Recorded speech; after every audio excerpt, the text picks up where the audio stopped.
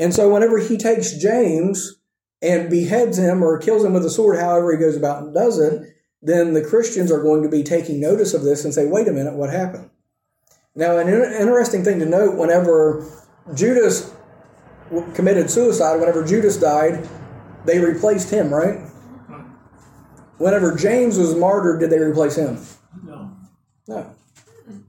The purpose of the 12 apostles was to be the mouthpieces to the 12 tribes, to get the gospel to the Jews first, and they had received the gospel. They were rejecting the gospel. God was turning to the Gentiles, and so there was no need to replace James. The apostles had done their job. They were the foundation. They were the founding of the early church. They were the ones that were there, the 12 pillars, if you will. And so they had done their place, and there was not an apostolic succession. That's why I'm pointing that out. There was no apostolic succession. They didn't continue to appoint further apostles down throughout time. When the last apostle, John, died, that was the end of the apostles. Okay? And so with this, we don't have a whole lot of information about James's death. We don't have an explanation why God didn't rescue James. You look at that and say, God, he was an apostle. He was a faithful follower. Why didn't you rescue him? Why would you deliver Peter and not deliver James? And that's one of those questions we don't have an answer to. God didn't see fit to give us an answer in his word, and we have to basically attribute this to God's wisdom and his sovereignty. He knows what's best. He knows what's best. And so he was working all things together for the good of them and for us. And I don't believe that James had any complaint about this. Okay? We might look at this and say, well, this was cruel. How could you allow this to happen to your servant? But the Bible tells us plainly that to be absent from this body is to be present with the Lord. And so James was immediately carried by angels to God's presence. He immediately saw his reward. He was the first of the apostles that got to experience heaven. Okay? So along with the idea of him being the first martyr, he was also the first one in heaven. So, with the bad comes the good as well, right?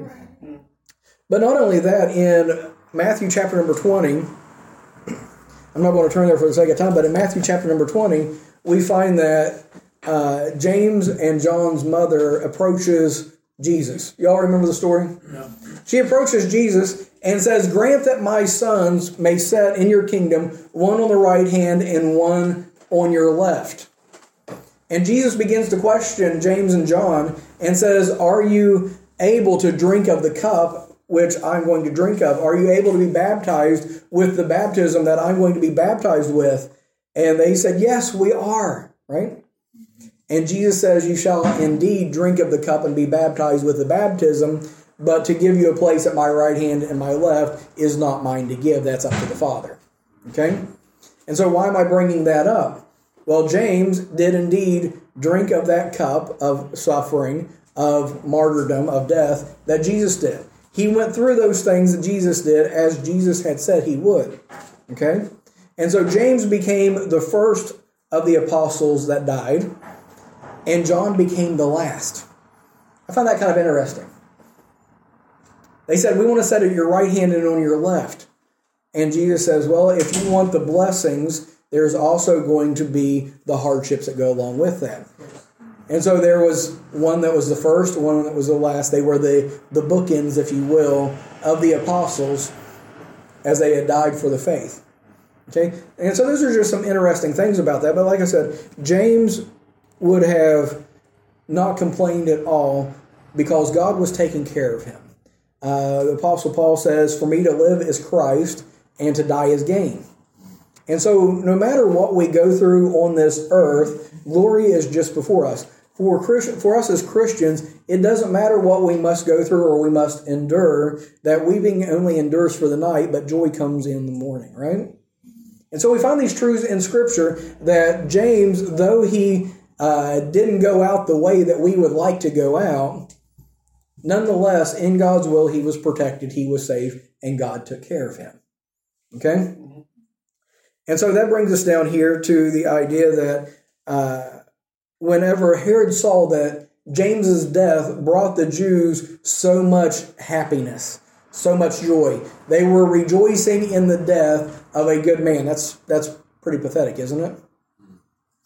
But it has a significance because this is one of the mile markers, if you will. This is one of the waypoints that show Israel's rejection of Jesus, Israel's rejection of Christianity. And so, as I said, up to this point, the Christianity had basically been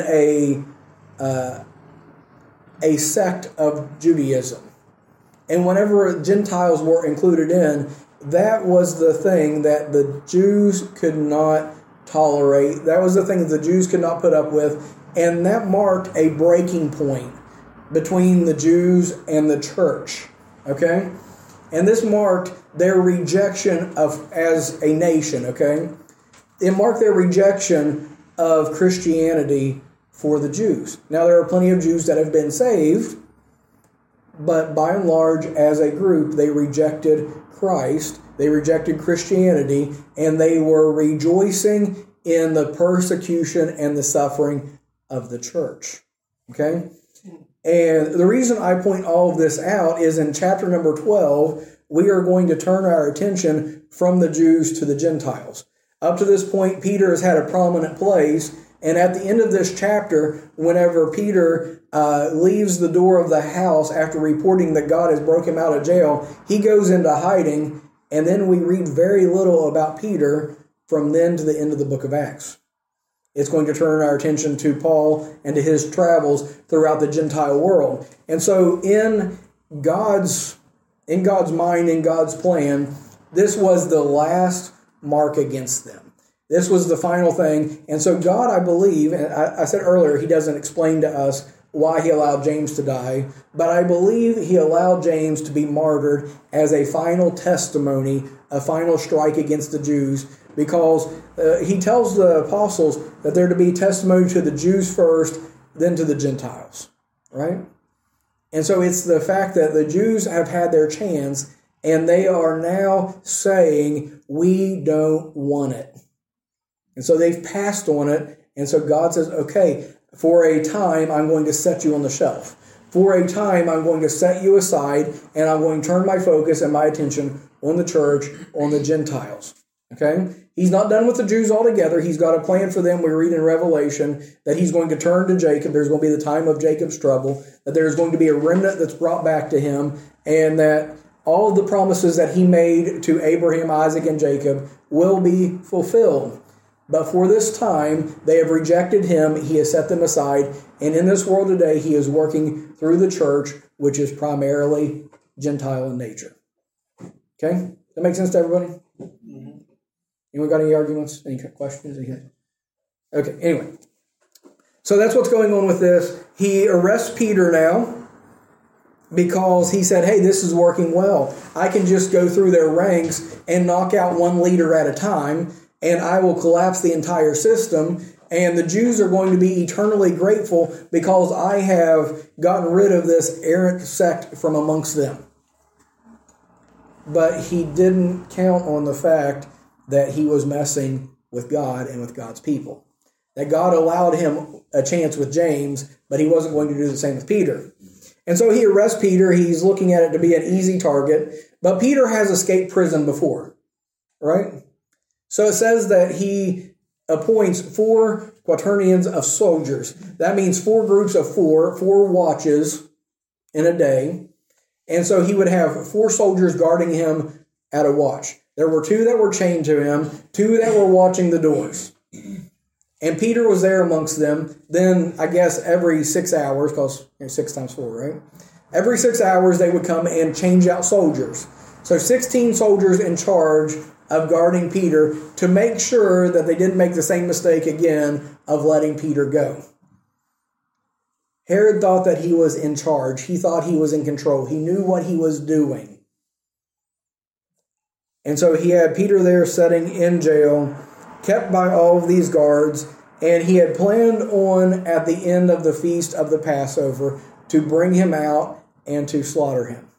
We don't know exactly how long he was arrested for. He was arrested during the Feast of the Passover. Whether it was at the beginning or the end, we don't know. But Peter, it seems, spent several days in jail. He spent several days knowing that his sentence was death, that he was supposed to follow in James's footsteps. And James already proved that the apostles weren't above martyrdom. And so how would you feel if you were in Peter's position? What would you be doing if you were in jail, chained to soldiers, awaiting your death right after James has just been killed? Y'all think you'd be sweating a little bit? I think it's an unpalatable situation anyway. Was it? Very unpalatable situation. Mm-hmm. But then Peter, his own case was peculiar because he's been filled by the Holy Spirit. So it makes a whole lot of difference. As Christians, we can be filled with the Holy Spirit as well. Of course, but for this present day, you cannot see a man who is imprisoned and singing praises in the prison custody. Mm-hmm. It happens anyway. Mm-hmm. It actually happens, but it's not very common. Mm-hmm. It's not common. So that's just an obvious proposition. Mm-hmm. But in Peter's case, it was a peculiar case. Mm-hmm. Very peculiar. Okay. Well, it was a peculiar deliverance, definitely. Of course, peculiar deliverance. Mm-hmm. Yeah. But what makes the big difference in Peter's case was that the church was praying for him. Mm-hmm. The church was praying. That's a big thing, yes. Yeah, that it makes it a big difference. Mm-hmm. The church was praying for him. Mm-hmm. Yeah. Yeah. And there's been plenty of different people down through the ages, plenty of martyrs that have given their lives for the faith that have went out in similar way to Stephen and to Peter. People who were able to sing praises while they were in jail. There is accounts of martyrs down through time that even as the timbers were burning about their feet, they were singing praises to God and asking forgiveness for their persecutors as they were being slaughtered. And there's so many people that's happened to. And what we find is a truth of God's word, that it says that his grace is sufficient. And so no matter what we are going through, God's grace is sufficient if we will turn our eyes to him, if we will be looking at him during these circumstances. The Bible says he giveth more grace. And so he will allow us to go through these things with his Spirit, with his power, with these supernatural abilities to still be smiling, still be praising God, still maintain the faith, even in the eyes of certain death, if we will just look to him. But something that you brought up is very important as well, is back to the thing of we aren't alone. And so he had the church that was praying for him. And I love as we go through Scripture to find the word but in Scripture. Okay? And I've brought this out in the past. I know that seems silly. But as you're reading through Scripture and you find the word but, it means we're changing direction. Something is about to go differently. The status quo is changing, okay? And so as we're going through Scripture and you find the word but, it was going this way, but God intervened, right? Yeah.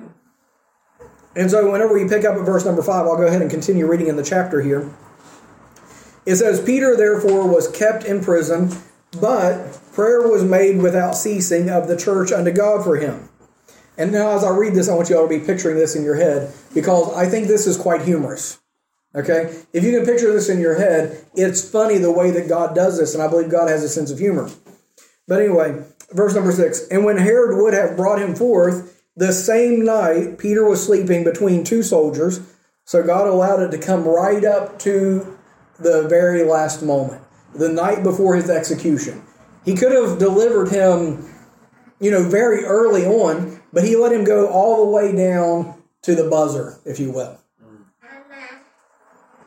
And so Peter was sleeping between two soldiers, bound with two chains, and the keepers before the door kept the prison. And behold, the angel of the Lord came upon him, and a light shined in the prison, and he smote Peter on the side, and raised him up, saying, Arise up quickly. And his chains fell off from his hands.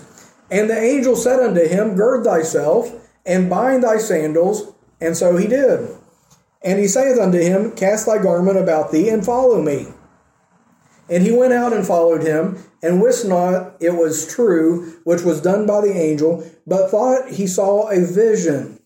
When they were past the first and second ward, they came unto the iron gate that leadeth into the city, which opened to them of his own accord. And they went out and passed on through one street, and forthwith the angel departed from him, and Peter was come to himself. He said, Now I know of a surety that the Lord hath sent his angel, and hath delivered me out of the hand of Herod, and from all the expectation of the people of the Jews. And so we'll stop there for just a moment.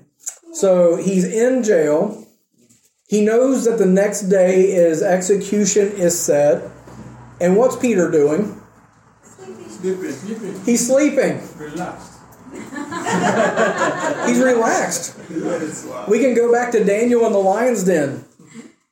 Daniel was surrounded by lots of lions, but the Lord had shut their mouths. I believe he was in there laying. He probably had the best sleep he'd had in a while. He may have pulled up one of those fluffy kitties and had a nap, used it for a pillow. I don't know. But there was peace whenever you are in God's hand and you know that your life is in his hand. Right. And so Peter, impetuous Peter, always sticking his foot in his mouth, always rushing and jumping to conclusions, is a changed man being indwelt by the Holy Spirit and being transformed by the power and the Word of God. It doesn't mean he's never going to make a mistake again. We find in Galatians that Paul has to call him out at one point in time, right?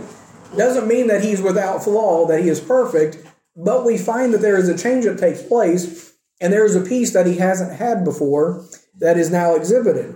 And so as he is there, chained to two guards, knowing his execution is in the morning, he is sleeping soundly. And could you imagine the guards as they're discussing this? They have been around men who were condemned to die. They had guarded other prisoners. They had seen how men typically act in this circumstance, and they are probably severely confused. I'm sure. They're like, look at this guy. He's just sleeping. What's wrong with him? He acts like he's on holiday or something, and he's about to die. But whenever we look at this passage, it says that God sends the angel down. The angel comes into the cell with him, and it smites him on the side. You wonder why the angels always come and they say, be not afraid, and the guys are always cowering in fear. Well, this angel just comes up to him and says, pow, wake up. Rise up quickly. Don't forget your shoes and your coat. That's practical, isn't it? Yeah. And so the angel causes the chains to fall off of his hands, tells him, get your shoes and your coat. It's a cold night. You're going to need this. So God's doing what Peter can't, but Peter is still doing what he can. Right. The angel could have put his shoes and his coat on him for him, right? Yeah. But the angel is doing what Peter can't do. Peter is still responsible for the things that he can. Right. God doesn't waste miracles on things that we can do. Right? And so anyway, he gets his hat and his coat or whatever on, and they take off, and Peter thinks he's dreaming. Because he was sleeping good, right? He must have been. And the gate or the cell opens, and they're walking along. They get to the gate, and the gate opens of its own accord, and they just walk through. And this is long before the days of automatic doors. Yeah. Peter never saw a door just open when you walk up to it. We're used to that, right? Yeah. But anyway, he walks up to the door, and the door just opens up. He goes through it, and he's out in the middle of Main Street all of a sudden, and he's just like, okay, and the angel disappears. Doesn't give him any further instructions. He's like, okay, Peter, I'm out of here. You figure it out from here. You've got common sense. You've got the Spirit of God. You figure out what you need to do next. And so the angel leaves him, and he's like, oh, okay. It wasn't a dream after all. And he is free. Now, I wonder what was going on back in the prison. You think the guards woke up? I mean, they had to be asleep, right? Yeah. And so they woke up, and they're like, where did he go? Maybe it was whenever the next group of guards came to relieve them. They came and started banging on the door. Hey, guards, wake up. Where is the prisoner? They had no clue. He was gone. How could the prisoner get from the chains, the guards that he was with, the guards at the door, through the gate, and he disappeared. And so God delivered him, but what the Bible accredits it all to is that the church prayed for him. Prayer was made without ceasing of the church unto God for him. And so the church was at this place of persecution. The things of God fell out of favor with men and with society. And they were doing plenty of things that were wicked and that were ungodly. And what was the church's response? Just to pray. We greatly downplay the necessity and the power of prayer in the church and in our society today. We try, as I said in the introduction here this morning, we try to lean to our own understanding. We try to do things on our own through our own powers. And if this would have happened today, if God's man had been imprisoned and was set to execution in Ireland today, what would be most Christians' response? Political activism. Yeah. Get the petitions out. Contact the TDs, right? Yeah. March and picket down at the door. We would have all these different things that we would be putting in place. We would be protesting. We would be trying to get interviews on RTE and on Shannon's side. We would be trying to plead for the cause. We would be lawyering up, trying to find a solicitor to take the case. Yeah. We would be protesting. We would be all over Facebook and Instagram. We would be making a fuss. But we don't find any of that going on here. So am I saying that we are to be pacifists and that we are supposed to just lay down and take it? No, I'm saying that we have access to someone better than any solicitor, any media personality, any petition, any government, anything that we have access to. We have access to one that is greater. Right. And the Bible says that if we have faith, that we are able to move mountains. Is that talking about move mountains literally? I mean, if it was God's will and there was a reason to move the mountain, God can move the mountain. Right. But the idea is how God can do the impossible whenever we are looking to Him and trusting in Him and seeking Him rather than ourselves and our own devices. Right. And so I'm afraid that if this was happening today, that prayer would be a very small part of it. Yes, we would probably have token prayer requests. Pray for so-and-so. He's been persecuted. They've got him down in prison and they're expecting to condemn him or sentence him to death or whatever is going to happen. We'll be praying for him. And it not being anything much more than that. It's kind of token, kind of trite. We don't actually get serious about this matter of prayer and seeking God's face and desiring Him to intervene, knowing that we have no power or ability of ourselves, but that all power and all ability lie within Him. Right?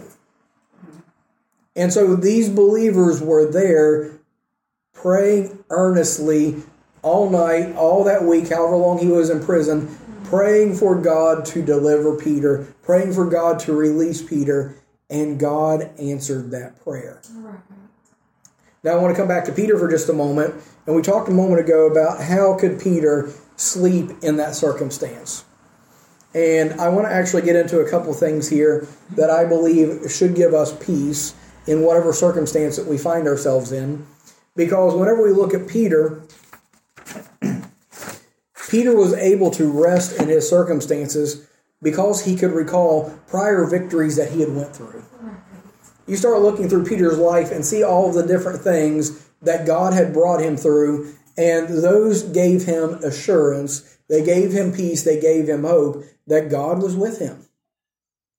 He could look back at different trials that he had faced. He could remember the time that he was walking on the sea and started going under whenever he quit trusting Christ and looked at the storm and the circumstances, and he started sinking, and he called out, and God saved him. Jesus saved him and pulled him out of that and asked him, why did you doubt?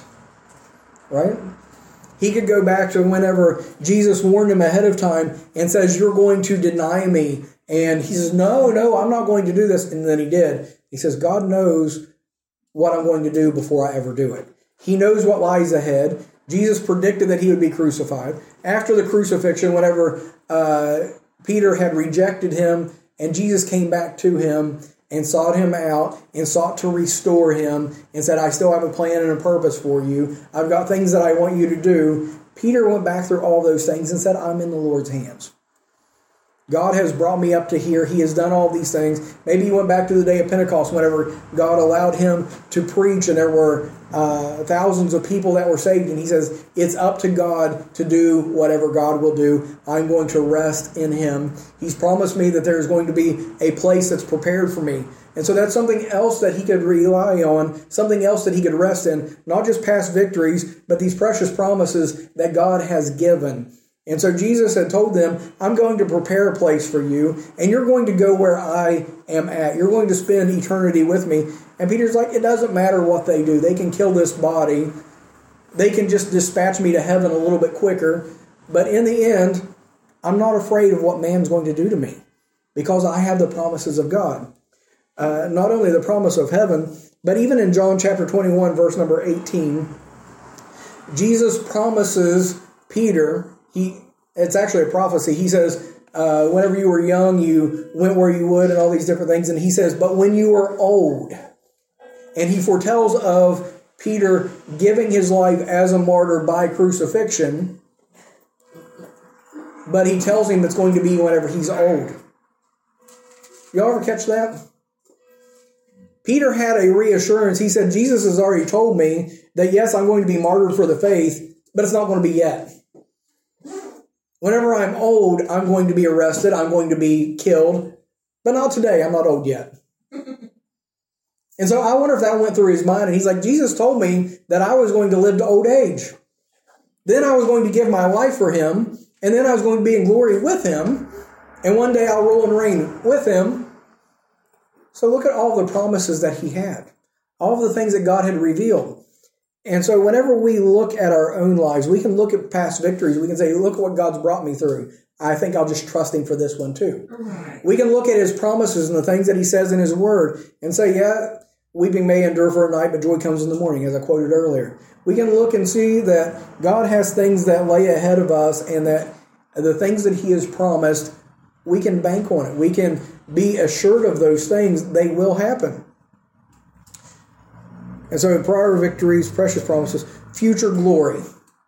And I've already kind of hinted at this one a little bit, but he says, I don't have to worry about death because I know what's on the other side. Right? The Bible says that precious in the eyes of the Lord are the death of his saints. It doesn't mean that God enjoys watching us die. He's not some kind of masochist or something. But he just knows that we are escaping this world of sin and of hardship and of difficulty, and we are going to that place that he has prepared of perfect peace and of blessing. See, we see it as an end. He sees it as a beginning, right? Right. And so Peter had a hold of that. He knew that whenever I close my eyes in death, I'm going to see my Savior. I miss being around him. So, hey, go ahead. It doesn't matter. And then the fourth thing that we've already covered is the fact that he had praying friends. Just the fact that people were praying for him made a difference. And I don't want to ever discount this. And whenever we're going through things, we shouldn't be ashamed to call on others, to ask for the help of others, and get them praying along with us, because there is power in prayer. Right. And there are times whenever we are struggling and we need to borrow a little bit of faith from those who are around us. Yeah. We need to be reassured. We need to gain some strength from those around us. And there is peace and there is strength in knowing that we're not alone and that other people are petitioning the God of heaven on our behalf. Right. And so because of these things, Peter was able to lay there and rest soundly, even in the face of imminent danger, even in prison, knowing that God had him perfectly kept in the palm of his hand. Right.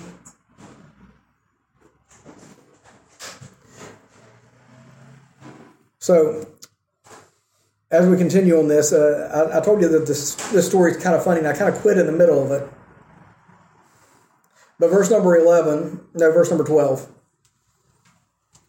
And when he had considered the thing, he came to the house of Mary, the mother of John, whose surname was Mark, where many were gathered together praying.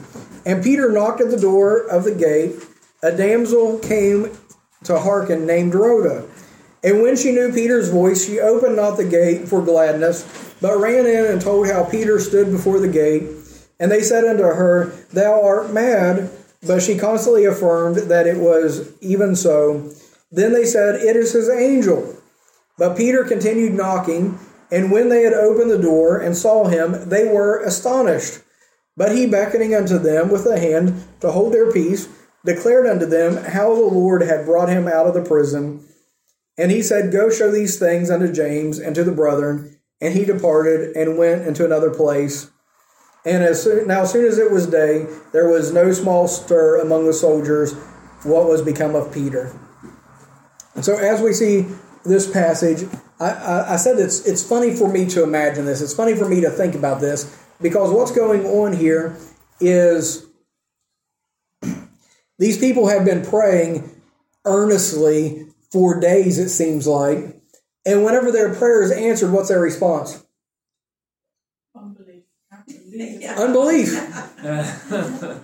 Okay? And so we've been talking about how important it is for us to pray, and some people get caught up in this idea of how we have to be super spiritual as we're praying. And the Bible says that the effectual fervent prayer of a righteous man availeth much, right? But as we look at this passage here, they are praying, God, please deliver Peter. God, please deliver Peter. God delivers Peter, like, nah, it didn't happen. Can you relate to that? Yes.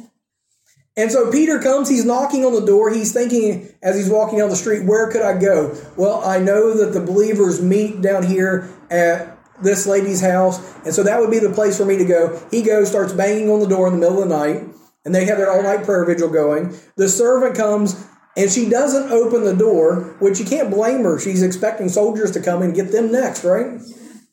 And so anyway, she comes, instead of opening the door, she's, okay, who's out there? And Peter says, hey, it's me. And she's excited, and she's so excited that she doesn't even open the door. And she runs away, and she said, hey, everybody, Peter's outside. And Peter's like, yes, I'm still outside. And they're like, no, it can't be him. Must have been his angel. Yeah, that's going to be my first thought. Can't be an angel, or can't be a man, it had to be an angel, right? So it's not Peter, it's his angel. And Peter's still banging on the door because, hey, I just got out of prison and they didn't want me out. I need to hide. Don't leave me knocking on the door out here in the street. And so he's banging on the door, and they finally come and they open the door, and they are all astonished. They are all amazed because they didn't expect their prayers to be answered. Did you hear me? They didn't expect their prayers to be answered. And it's amazing to me, I can look back over my life at some prayers that I prayed, some even half-heartedly, and look back and see how God answered those prayers in spite of me. There's the one man that came to Jesus and was looking for healing for his child, and the Lord says, if you believe, all things are possible. Right. And he says, Lord, I believe, help thou mine unbelief.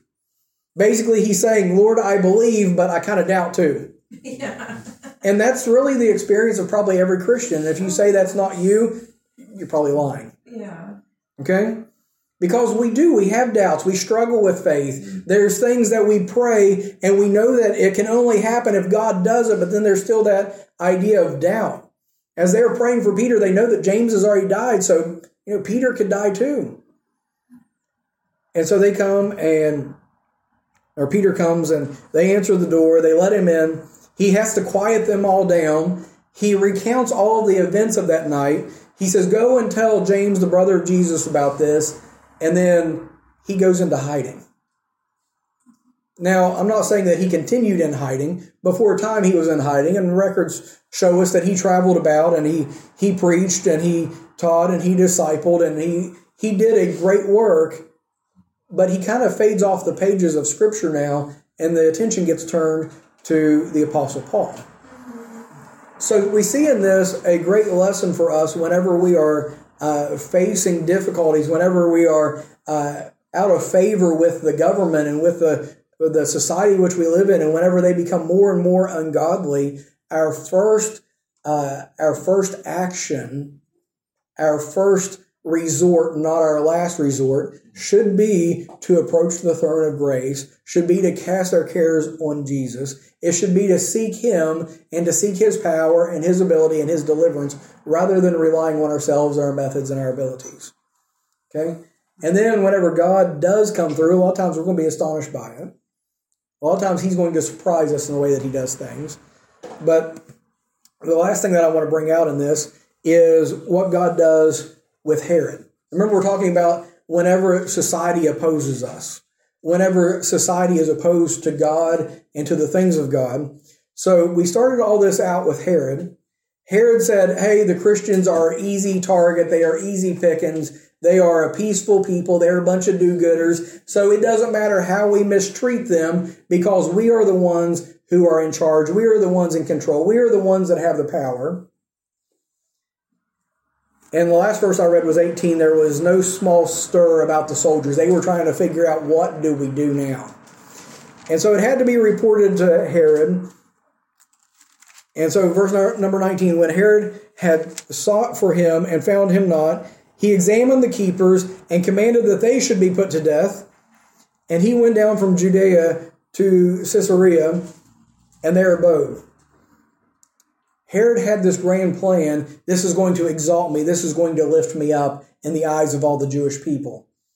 And now he had been embarrassed. He had been made a mockery. God had taken this and completely turned it against him. He said, this is going to lift me up, and God knocked the prop out from under him. Okay? And so he went down to Caesarea, away from the Jews, to a predominantly Gentile area, and he kind of went there to lick his wounds. Okay? And since since the Christians weren't an easy target, he had to turn his hatred to someone else. And we find that while he's down in Caesarea, that now the ones who are the target of his displeasure are those of Tyre and Sidon. So verse 20, and Herod was highly displeased with them of Tyre and Sidon, but they came with one accord to him, and having made Blastus the king's chamberlain, their friend, desired peace because their country was nourished by the king's country. And upon a set day, Herod, arrayed in royal apparel, sat on the throne and made an oration unto them. And the people gave a shout, saying, it is the voice of a God and not of men. And immediately the angel of the Lord smote him, because he gave not God glory.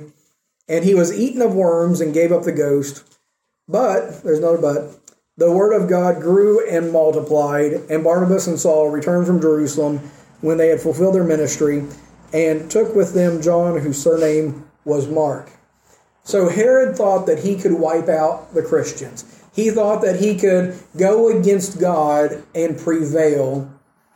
And whenever he was beaten, he went away, he turned his displeasure to others, and they came through political motives, through political means, the way the society still works to this day, and they started to give him praise, and they started to try to flatter him and gain his favor through flattery. Political bribes and all of these still happens to this day. And so during this, Herod is arrayed in his royal robes. He stands up and he makes this grand speech before all of them. And so just to flatter him further, they say, oh, it's the voice of God's. And Herod was just soaking it up. He's like, yeah, I kind of am a god, ain't I? And so he was soaking it all up. He was enjoying all of this. And God says, you took it a step too far. See, the Christians could have went on a rampage against him. They could have tried to do many different things. But the Bible says, vengeance is mine, I will repay, saith the Lord. And not always does he repay so speedily, but in this case he does. And so God allows evil to prevail to a point. And then whenever their wickedness has come to a completion, whenever it has come to come far enough, I guess I'll say. God says that's far enough. And so he gives Herod an embarrassing and painful death. Secular sources say that Herod suffered for 5 days with this ailment of worms eating him from the inside out, basically. And after 5 days of grueling agony, he died.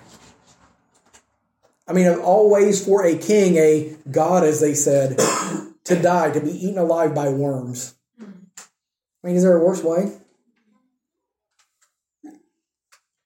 And so once again, God has shown, I guess, in a way, his sense of humor in this. And he says, Herod, you think you're so great. You think you can attack my people. You think that you are a god. I will show you that you are but a man. And that it is God that reigns. It is God that rules. And you can't mess with his people without messing with him. And so we can take heart no matter what this world does to us. If they are attacking God's people, they are attacking God. And God will take care of it in due course. And so he took care of Herod. It was all sorted out. Herod was dead. And the results of all of this, he said, I'm going to wipe out Christianity. But verse number 24 says, but the word of God grew and multiplied. Man has their plans. Man has their ideas. They think they are something great. And if we're not careful as Christians, we start to think that these wicked rulers and politicians are actually in control. But at the end of the day, they cannot do anything unless God allows it. And God only allows it for his purpose and for his plan. And in the end, it will all make sense. But until then, we have to let God be God and trust in him, put our lives and our faith in his hands. And he'll take care of us. So does anyone have any questions or any comments, anything to add today? I think Apostle Peter demonstrated a high degree of faith, even in that situation. Fine, the church prayed earnestly and made a whole lot of difference. But his own faith, as against fear, because he had faith in God, he looked back at past victories, and that put him in a state of relaxation. He was really like, but he knew that God would surely do it, because he serves a living God. Yeah. So that is the we need to have faith. Faith and fear can never coexist. No. Exactly, yes. So yeah. And see, he wasn't even keeping an all-night prayer vigil and praying and fasting. He's just like, God's got it. Went to sleep. Very good. Okay, well, let's go ahead and we'll go to the Lord in prayer, and we'll take a short break. Dear Lord, we come to you today. Just thank you for your blessings. Lord, we thank you, Lord, for these passages that we have in Scripture to show, Lord, how you are in charge and you are in control. And it doesn't matter what this world does. It doesn't matter how corrupt or how wicked or how anti-God it becomes, that you're still in control. You're still in charge. And we can safely rest within your hands and within your plans and allow you to be God. And we just thank you so much for all that you do. Thank you for all you're going to do. Ask you for your blessings, your guidance in this service today. And all these things we pray in Jesus' name. And amen.